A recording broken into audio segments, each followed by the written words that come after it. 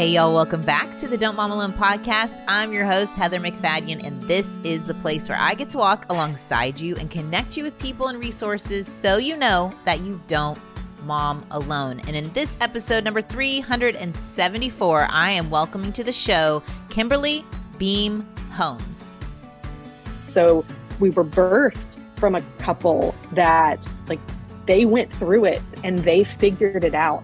And that is in the DNA of what we do and continues to be. So we are passionate about the hopeless. We are passionate about when you don't know where else to turn, what do you do? We want to step in and use what God has given us to help.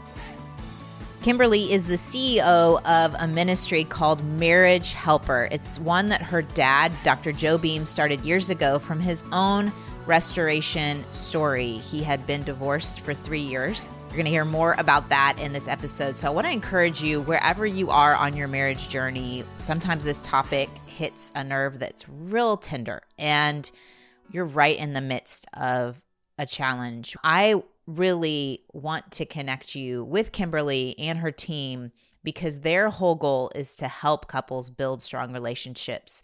They are passionate about situations that feel hopeless. And even in your marriage, if you are feeling like it's solid, that you can even grow a healthier marriage. It isn't simplistic, but there are simple places for us to start. And she's going to get into that in this episode. Real tangible perspective shifts, things you can do. I loved what she shares at the end of this episode. So I hope you listen all the way through. All right, let's get right to it. Here we go. Kimberly, welcome to the Don't Mom Alone podcast. Heather, I am super excited to talk with you. Thank you for having me. Well, moms both don't want to talk about marriage, but really know they need to. And they know marriage is important in the parenting years, but they feel at a complete loss and everybody's stressed out and everybody's at each other's throats. And so I do try my best to connect moms, dads with great options. And when your ministry popped through my email, I was like, this would be a great resource for people wherever they are in their marriages. But before we get into helping them out, I'd love for you to take a second and introduce your own family, your own spouse and kiddos. Yes, absolutely. I am married to Rob. We have been married for coming up on 12 years, which is so crazy to me. Oh, it's so crazy to me. But yes, Rob used to be in the military. And then after that, he was in law enforcement. So I've definitely had that as part of, being a wife, of some of that heaviness that he's had to go through. And then when he got out of both of those things is when we really decided, you know what, we are ready to start our family now that we're not moving around all of the time and so on and so forth. The crazy thing, though, is when Rob and I first started dating, actually on our very first date, I had just gotten home from a mission trip to India. And on that first date, I said to him, Rob, one day I am adopting kids from India. So if you're not cool with that for the future, there's no need for us to go to continue this any further, which really, looking back, I think how crazy was I to say that to this guy on literally our first date? It goes against everything you're not supposed to do. Talk about kids on the first date. But he was like, okay, cool. I'm good with that. And so that is what we always knew we were going to do. And we had talked about it for several years, just thinking about all of these things, right? And then finally, when the time came, we started that adoption process, which could be its whole own podcast episode. I was going to say, we could talk about journey. Military marriages. We could talk about adoption. You got all the things. There's a lot. Yeah. We've definitely been that couple that's like, let's just dive headfirst into everything, right? Literally our first 2 months of marriage, we got married. He finished flight school. He had his final check ride the day after we got married in flight school. And the next month we moved halfway across the world to Korea. This is how we operate. And we're not spontaneous people, but we take on big things and we're just like, okay. So when we started the adoption journey and the adoption process, throughout it, we both began to say to each other, we really feel like God is putting 2 kids on our heart. And we never stipulated to our adoption agency, kind of like what God was putting on our heart specifically. Like we always thought it would be a boy and a girl. We always had these certain ages in mind, but we never said this is what we want. And lo and behold, the reference came through, that referral came through, and it was what we had been visioning and picturing that God had been placing on our hearts.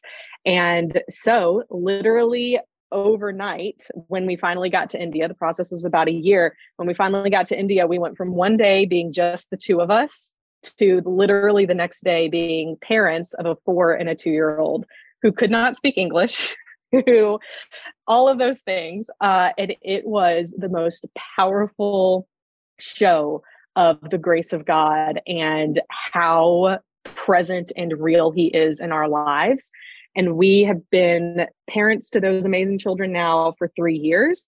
And their names are Eliana. Eliana's 7 now, about to be 8. And Arrow is our son, who is 5.5. And it is the biggest joys and some of the hardest times, but definitely the greatest blessing that God has given us. Wow. Okay. That's my family. Yeah, that's your family. And yeah, like you mentioned, it brings the stresses and the joys and Absolutely all of the things to our marriage. all And, of the things. we know there's a spectrum of marriages represented in just the listeners today, like a spectrum of stories, just like your story has all these elements to it that are so unique from my story. I mean, I've never lived in Korea, I haven't adopted. So we want to acknowledge that talking about marriage is territory that is tender and that there's a lot of pain. There's a lot of like current grief right now, this moment, whether it's related to affairs or addictions or any aspect of past hurts that are coming up in therapy and mental health. I mean, you have seen the gamut, I'm sure, in your work. And so tell us a little bit about what you do, like Marriage Helper, their mission, and how it got started. Absolutely. Marriage Helper has the mission of supporting, saving, and strengthening marriages to last a lifetime.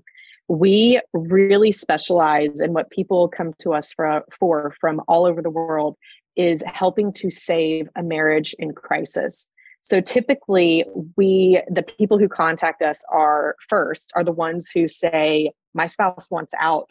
They are currently in an affair, or they left, we're separated now, or they've filed for divorce, or any of those things that feel really hopeless.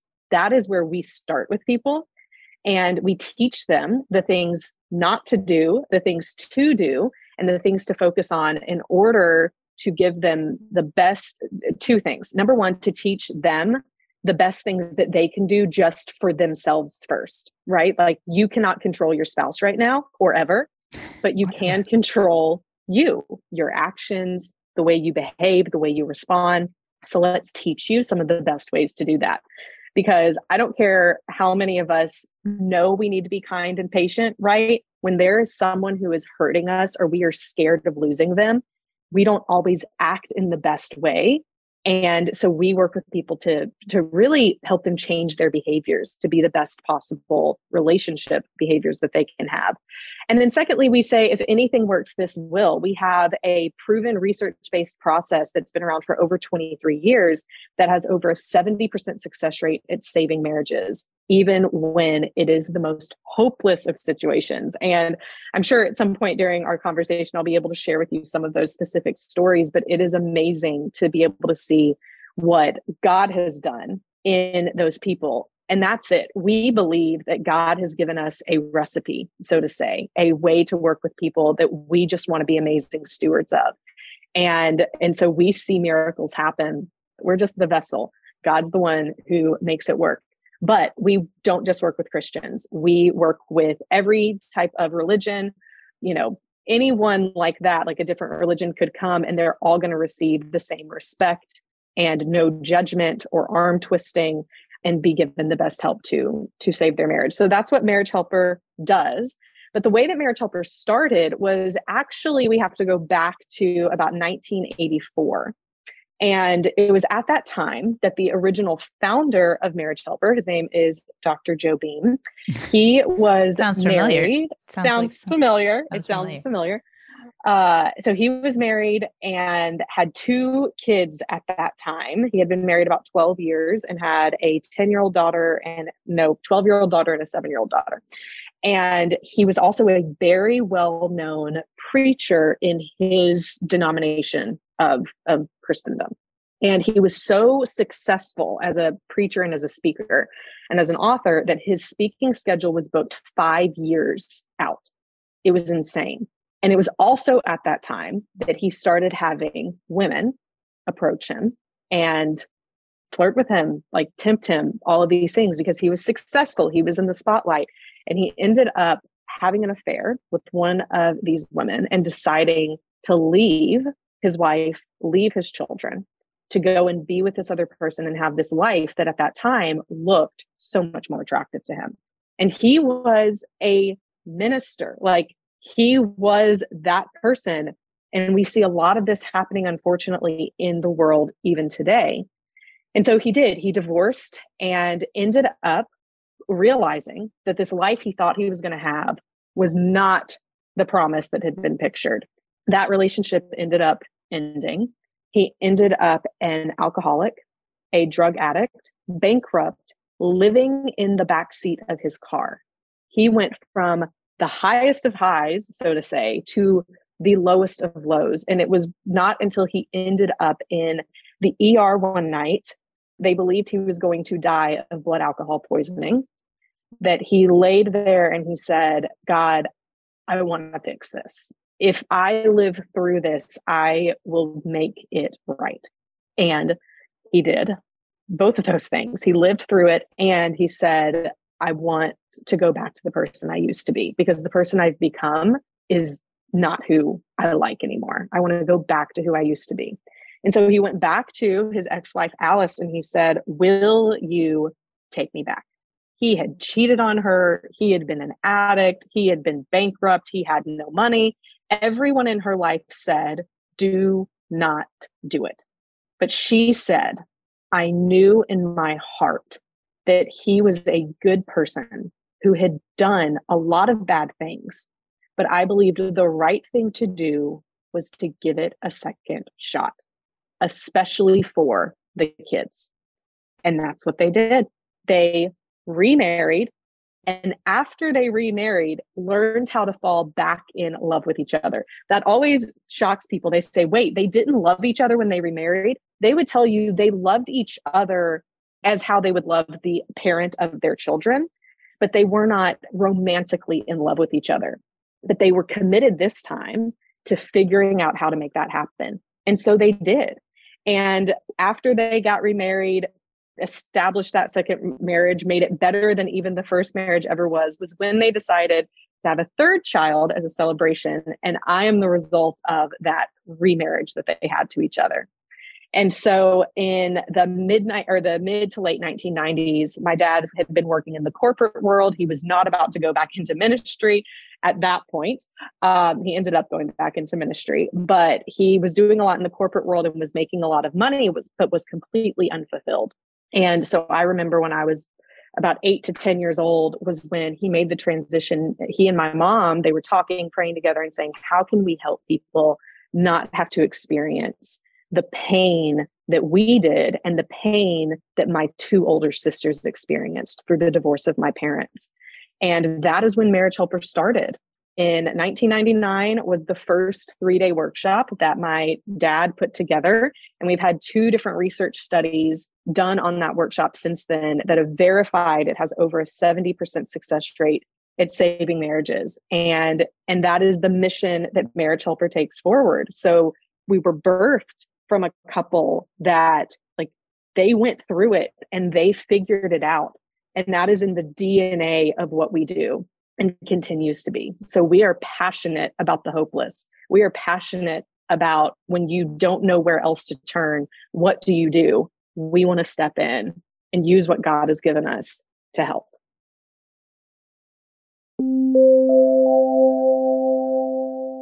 Are you someone that kind of gets obsessed with things like whether it's a new TV show or a restaurant? Bruce and I were on a walk and we discovered a new restaurant in our neighborhood, and we went there on a date with a couple and then with another couple all within 2 weeks. Well, Rothy's could be your new everyday shoe obsession because I have two different pairs of Rothy's, and I'll tell you that I rotate them. One is like a little bit fancier pair of their flats, and another is their sneaker. And between these two shoes, I can really transition from summer to fall easily because even though it's still 100 degrees in the fall here in Texas, I don't have to worry about them getting stinky. I've told you all about my stinky feet because they're washable. I can throw them in the wash. I can de-stinkify them and keep wearing them, look cute while I'm sweating. You'll also find that once you see a pair of Rothy's, you'll start seeing them everywhere. You know how your brain does that? Millions of women are wearing Rothy's every single day. They're comfortable. Like I said, they're washable. They last. I've had my point shoes that are kind of like my fall staple. They're an animal print, which is, again, it's always a classic animal print. And so I'm looking cute all the time. If you want to step up your shoe and accessory game and transition from summer to fall, get ready to be asked, are those Rothy's? Plus, get $20 off your first purchase if you go to rothys.com/DMA. And if you want to know, it's spelled ROTHYS.com/DMA.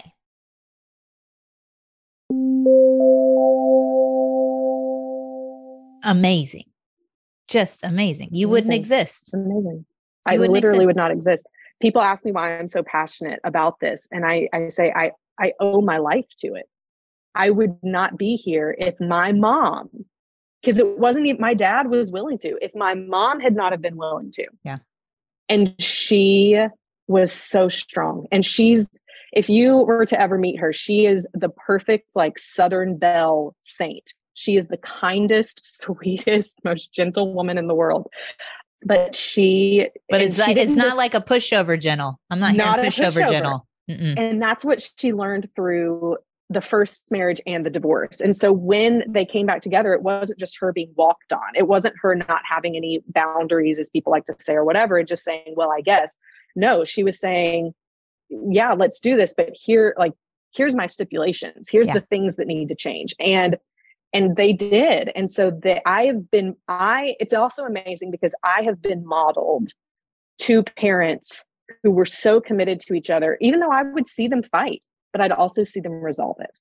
Mm. And my two sisters saw the opposite at first, right? So it's really interesting that we both have the same parents, but we have such different upbringings, and it's affected our own marriages based on that. Yeah. And so that's another reason I'm passionate about it, because I see how it affects the kids positively and negatively. Yeah. And we carry that burden on top of the challenge of wanting to make marriage work. Or we know this has a ripple effect. This does go on for generations. And maybe we've been handed a hard marriage story. Maybe we were taught that when things get hard, you get divorced, it's done. And I do want to do the caveat, which anytime we talk about marriage, we give this caveat. We are not talking about an abusive relationship. Am I correct? Right. You probably Absolutely. have to navigate walking women and men through the challenges of being in an abusive relationship, because that presents its own complications in what we're talking about. Right? Get safe. That's what we say. Get safe. If you're not safe, you have to get safe. Yep. Okay. That's number one. I just want to make sure. Because the enemy will use anything we say to move in the direction he wants to go. That's very true. So, okay. This is important. There is hope if you are that one that has been told your spouse wants a divorce, or you just discovered an affair, or, we've done episodes with one of my friends and another gal, Cheryl Scruggs, who have gone back to their marriages after affairs. And we'll put a link to that in the show notes. Let's talk about how to support the moms and dads with those young kids in the stressful years who, like we just said, maybe didn't have a great model of how to move through challenges, how to reconcile when there is fighting. Where do you start with that? What advice would you give? That's kind of a big question. It is big, because the obstacle to overcome here is it's difficult to know how to do something that wasn't modeled to you. That is the whole I won't say the whole point of parenting, but that's a huge part of parenting, is us modeling to our children the appropriate things that we want to see them grow into, or warn them about what not to do. And so when we're talking about how do you take someone who grew up in a broken home, saw a lot of fighting, doesn't want to have that in their own marriage, and maybe is more sensitive to it when it begins to happen, because there's a lot of fears that come up around that, I would say it's really important to have an amazing support system of people who are pro marriage, pro your marriage, and are pro like talking about their marriage in a positive way. So I remember when we were in the military, when my husband was in the military, one of the things that was really difficult is a lot of military wives would get together and just bash their husbands with each other, talk about all the things they were frustrated with, and not in a way of like, I'm frustrated with this, help me work through it, but just in this spouse bashing. And that is so detrimental to our marriages, because when we look at the research, the way that I view my husband can all go positive or negative based on the stories I tell myself about him, even if he isn't doing anything wrong. But if I tell myself a story about what I think his intentions are, or if I make assumptions, then I will end up hurting the marriage just based on the stories I tell myself. So how can we surround ourselves with people who are gonna intervene on us and speak truth into our lives, that are encouraging us to having a better marriage, not just ones that are going to keep us stuck in these negative cycles? Now, it can be hard to find that group of people. It can be hard to find those other women that are going to do that. But my encouragement would be, number one, you have to stand up for your own marriage first and foremost and say, hey, I'm struggling with something, but I love my husband. I love my marriage. I just need you to help me see what I could possibly do different here. Or can you just give me hope about how to interpret my husband's interactions here, or what he said, right? So we have that's our burden. That's our responsibility, is that we need to enter into the space as we go with a protection of our marriage. But you also have to balance that with, you don't want to be so scared about opening up with others that you hold everything in and you don't have somewhere to go that's safe and that's hope-filled and that's gospel-centered, right? Like we need to find that balance. So that's one way I would say of how you can find support.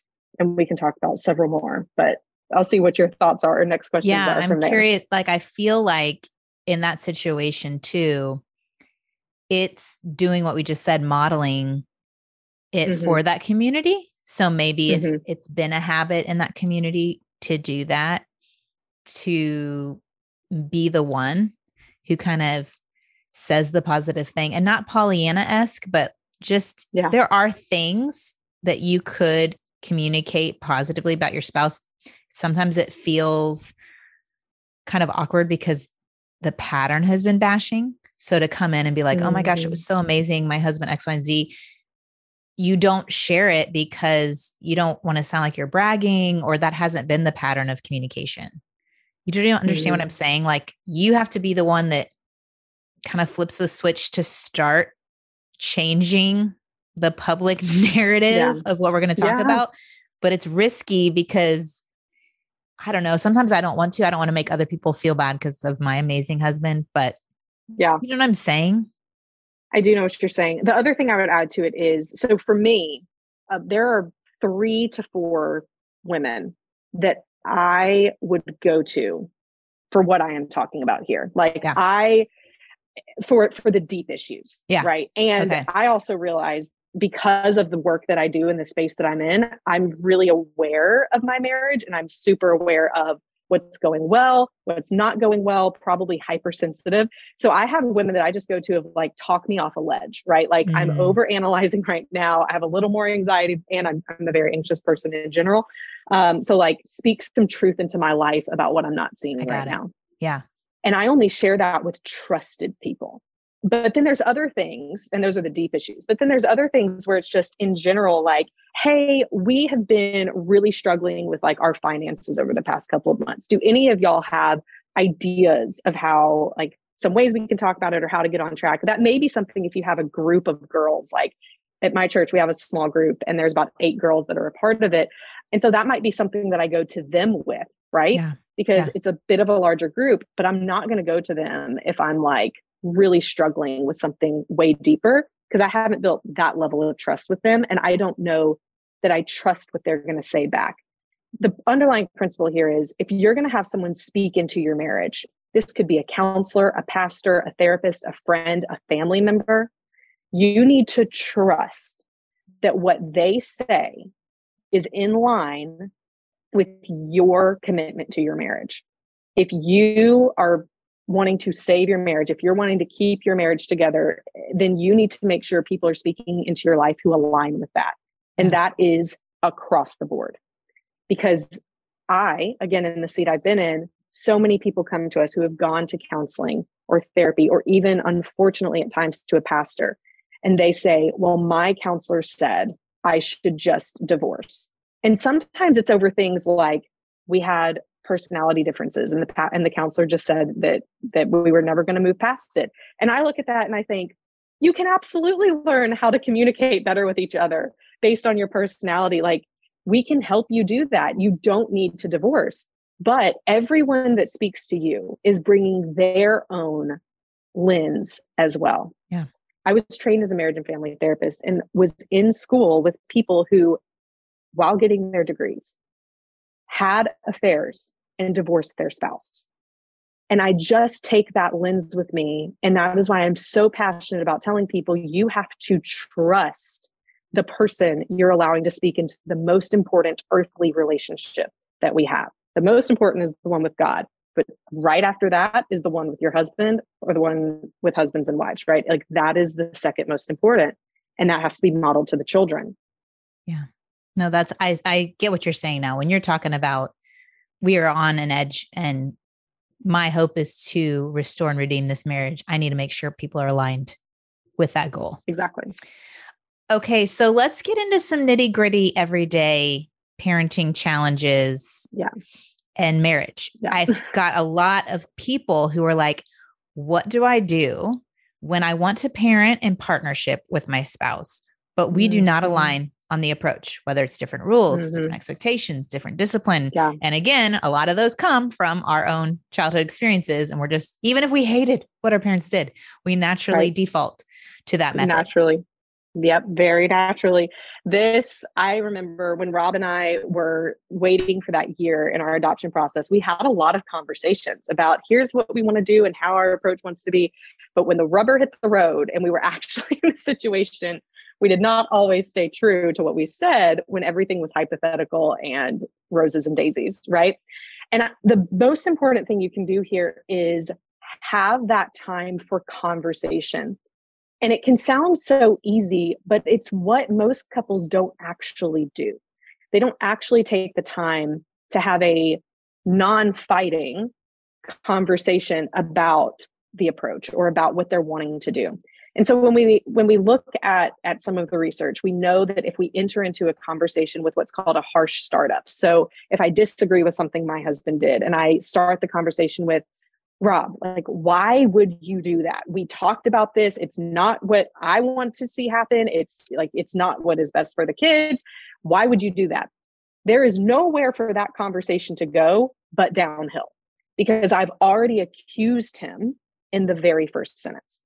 The more ideal conversation would be having a non-stressful time. So it's probably not going to be at the time of whatever is currently stressing you out.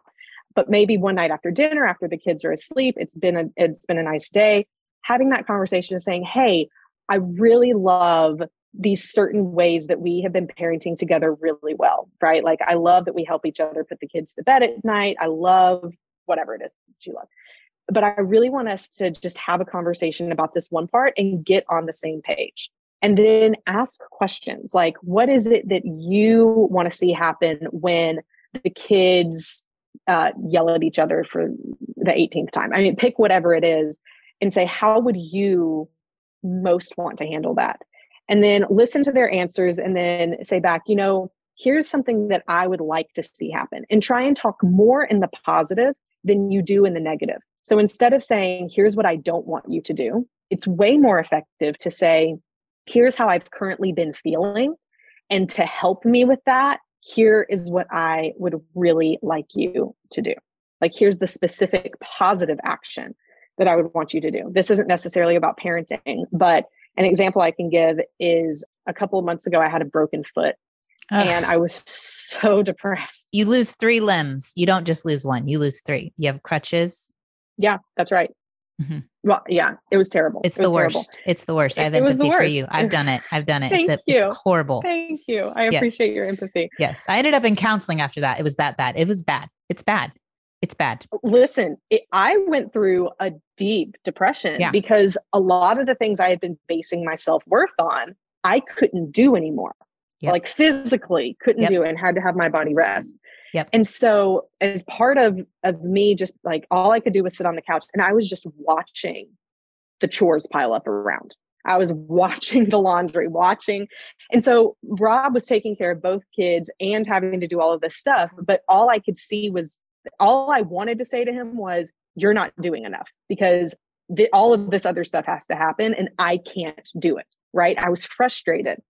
But what I said to him was, Rob, I am feeling so depressed. And when I see all of these things happening and I feel like I still need to do them because I'm neurotic about them needing to get done, it just makes it worse.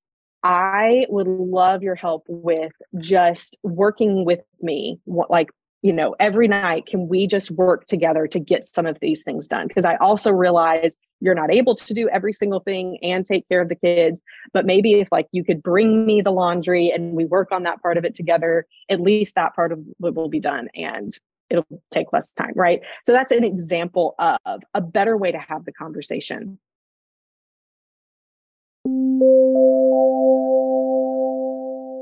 I'm someone who's totally willing to try a cleaner product, one that's chemical free, vegan free, cruelty free, but it also needs to perform better than my other product, if you know what I'm saying. And that's why I've loved Thrive Cosmetics, and cause is spelled like a good cause. What I love is their Liquid Lash Extensions Mascara. I'm not even joking you. Now, it's not just their best-selling product. I have loved it because of their technology. It is lengthening my mascara. It's opening my eyes. It's clean. It's nourishing. I haven't had damage. It has this tubing formula, so it just slides right off your eyelashes with warm water and a washcloth. You don't even have to use soap. It has more than 20,000 5-star reviews, and it totally lasts all day without clumping, smudging, or flaking. That's a big deal for me.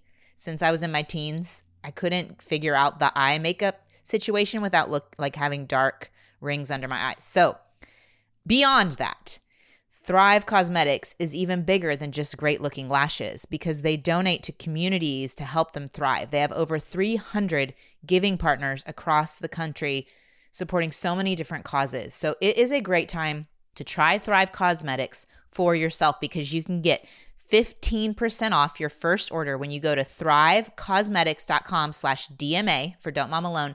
It's Thrive Cosmetics. And remember, it's cause, CAUSE, Metics, METICS.com/DMA to get 15% off your first order.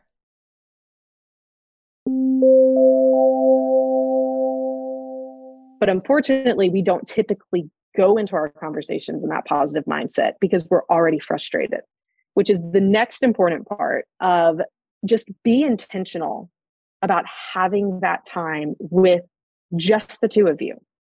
And I know there's a bunch of excuses, but the kids, but finances, we can't go on a date night. We don't live close to babysitters that we trust, right? Like we don't have family nearby and we don't have babysitters that we know of. There can be a ton of excuses, but there's always an overcome for those obstacles because it could simply be we're putting the kids down an hour earlier on a Friday and we're just going to sit on our back porch, front porch, whatever, and just drink a mocktail together or cook dinner together. Like you can always find something to do that doesn't cost money and you don't have to go anywhere, but you have to be intentional about it. You have to be intentional about it. Yep. I can't remember, chapter 10 of my book, I don't know, was all about us hitting that come to Jesus. The more kids we added and we're just missing each other. We weren't making that time because it used to happen all the time. And so then with young kids, and you're zapped emotionally and physically, and you don't even want to do things socially. You had to kind of fit it into our daily rhythms. Like you're saying, after Yeah, kids are in bed, let's meet on the couch before we turn on any devices. exactly. And now, like, our biggest marriage leap happened with a Saturday morning walk, like consistent every week. And we have older kids, That's it. so we can leave them, but you could Right. do a circle of your house. You could just walk back and forth in front of your house and leave one phone home. I don't know. Do it before kids are up. There, like you said, there are options. And I think what I've heard with some friends is, yeah, I know there are options, but I'm to the point where I don't even want to. Like, I'm not interested in having that conversation because there's so much bitterness about maybe the inequality of care and help. And I think your example of having the broken foot and feeling like you're seeing like, oh, wow, these are all the things I'm not able to do and that matter to me. I think we can feel that way even without the broken foot. Like you can feel like, sure, I care more about how they turn out, or I do more, or whatever the more is. We're keeping this balance sheet. So talk to us. I know I told you we'd be done talking, but I can't stop talking about this. So, yeah. Any advice? Because I think what you were saying, like an approach of not starting with a harsh start, keeping that positive. What's another way to handle the inequality piece? Yeah. So I'll start by saying this. It's more difficult to have those harder conversations about hurt feelings, about power in different power differentiations and all of that stuff when there's already not a baseline of friendship. So when we look at love, this is going to be a fun science explanation for you real quick. Okay. It was really interesting before research actually identified like what is love, right? How do you actually quantify what love is? But a couple of years ago, well, a couple of decades ago now, Dr. Sternberg actually did research that quantified down the 3 components of love. He found that there's 3 components of love, and they are intimacy, passion, and commitment. Intimacy means, say it slower and you have it, into me see. When I have intimacy with my husband, I feel like he is my best friend. He knows everything about me, and I can tell him everything about me, and he's going to cherish it. I can be vulnerable with him, right? Intimacy is really that strong foundation of friendship that you have in your marriage. And it continues to grow through continued curiosity. So back when my husband and I were dating, we would play what we called the question game. And it was simply as it sounds. He would ask a question, I would answer. I would ask a question, he would answer. And the only rule was he can't use the question I just asked as his next question. He has to hold off on that for another question. And we would play that all of the time. And unfortunately, after we got married, the question game stopped. But we don't stop growing. We don't stop changing and having new desires and things like that in life. And so it's important for us to continue to stay curious. And so we've implemented the question game back, especially when we go on trips, just the 2 of us, and we're driving down the road. It's like, hey, let's play the question game. But this is something you can do every night or once a weekend, right? Just take some time and ask each other questions, or take some time and just ask each other, tell me a story about something fun that happened in your childhood. Like, what was the best family vacation that you had? Or I had one person on my podcast who said, just put a bowl in the middle of your dining room table and write a bunch of nouns on little strips of paper and fold them up and put them in the bowl. And then just have you or your husband or your kids could even be involved with this, and pick out a sheet from the bowl and maybe the words giraffe that comes out of it. And it's like, tell a story about your last experience with a giraffe. Or tell a story about the last time you had cotton candy, or the first time you had cotton candy, right? And so it helps us to learn more about the other person, because the more we know about a person, the more we tend to love them, the more empathy we tend to have towards them, because we understand them in a different way. So that's the first part of love. The second part is passion. And passion can be sexual. It definitely has a sexual aspect to it, but it's really more about a craving for oneness. You long to be with your spouse in a hard situation or in an amazing situation. You can't wait to tell them about it. And again, all of these act in tandem with each other, because the more I know about Rob, then when I'm somewhere and I see something he loves, I'm automatically going to be like, oh, I wish he was here. He would love this. I wish we could experience this together. But another way that you can do this is by having shared experiences together, by going in and trying a new type of food, or hiking at a new place you've never been, or traveling, or whatever it might be. Have some of those new experiences. It can really, really deepen the levels of passion you feel towards each other. And of course, romance and sex fall under that as well, which is why it's important to continue to keep that romance inside and outside of the bedroom alive. And then that third part is commitment. And commitment says, I'm going to make the decision that is best for the future of the marriage all the time. Not the decision that's best for me, but the decision that's best for our relationship, for our marriage. And this is what builds trust. Because when I trust that Rob is going to make the best decision for our future, not just his future, then I trust him deeper and deeper. And I would say that every action in a marriage is trust building or trust breaking. You are either making a decision that's best for the marriage, or a decision that's not. All the way from, I said I was going to take out the trash and I didn't, or I said I was going to be home for dinner and I wasn't. Now, the deeper that your trust is overall, the better your relationship can handle some of those more shallow, like, he said he was going to be home at 6, but he got stuck at work. Yeah. I understand, right? Yeah. Like, that's fine because I trust him.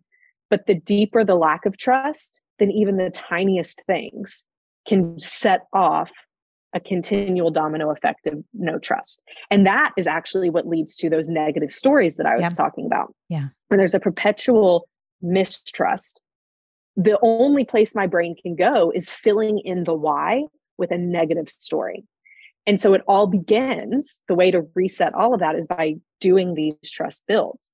And so all of that was kind of the foundation to say that when we understand that this is how love is not just built, but how it's sustained, then we realize that if we're going to have those harder conversations, there's actually a lot of things that need to be in place. Now that can feel overwhelming, but the best place to start is start with the friendship, because it's in the friendship you can begin to rebuild the trust.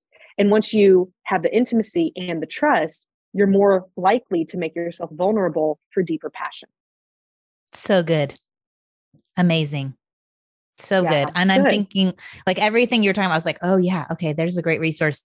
Y'all want questions? My friend Meredith, who's come on the show, she has Concrete Conversations. They're adorable, like millennial looking concrete containers with a little wooden lid, but there's a couples version, there's a families version. Because I think that same intimacy with your kids, like, I remember a season when my older two would ask my husband at bedtime every night, like, tell me a story when you were little. Tell me a story when you were little, and how connected they are to him, and how that trust translates as they're teenagers now, that he's for their best. Like, he knows them. So these, they're for your marriage, but ultimately, again, you're then modeling. This is how we know people. We ask people questions. We get to know them. And then you're modeling that intimacy in front of your kids, and that passion and the shared experiences. Sometimes they're not even intentional positive ones. They could be like a flat tire on the side of the road on a family vacation that ends up being a good story, or really hard challenges that you come together through them, like your broken foot. Like, it's built into your marriage that, okay, we tested these vows for better or for worse, and we have trusted one another in the worst. And so I think that there's a lot to what you said. I really, really love, and I want to talk for decades. This is so good. I'm so thankful to have met you. We're going to have you come back on to go next level. I think we did a good 101 here. Yeah, would love to. But please check out Kimberly's podcast for resources. They have courses. Y'all have retreats, I think, or no? Yeah, we call them workshops. Workshops? Yes. Yeah. I mean, go to the website, check it all out. Tell them, I'm going to put a link in the show notes, but it's marriagehelper.com. Is that right? That's right. Marriagehelper.com. You can find everything there that you are looking for. And we'll put Kimberly's own Instagram account and all the things. But we really appreciate you, Kimberly. Thank you for pouring into us today. I feel encouraged and hopeful. That's the key. Thank you so much for having me, Heather. I loved our conversation. My hope is whatever obstacle you have in your marriage right now, whatever feels big and insurmountable, that this conversation would encourage you to reach out, get the help and support that you need in whatever area, big or small in your mind, that you could connect in a new way because of what was shared.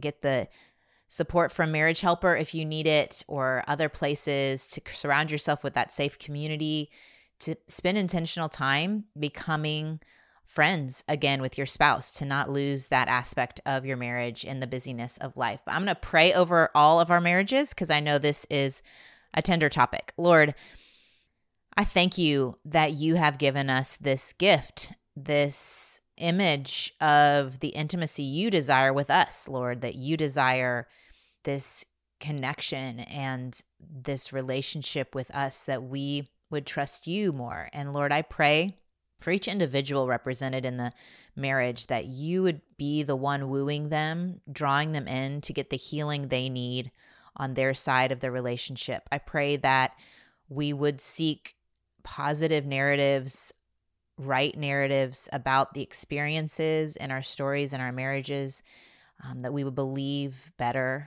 And I pray, Lord, that the deep work that needs to be done based on our stories of origin stories, our parents' marriages, our childhood, that we would be willing to seek out the help for those aspects of our life that are impacting our other relationships. I pray for hope to reign over every couple that's listening and represented here. I pray for anyone listening whose marriage has ended and they are devastated or needed to end based on abuse or challenge. And I pray, Lord, that you would be their everyday help and encouragement in a world that it's hard to be living a life as a single parent. Lord, I pray that you would draw them even closer to you and they would feel your comfort and care.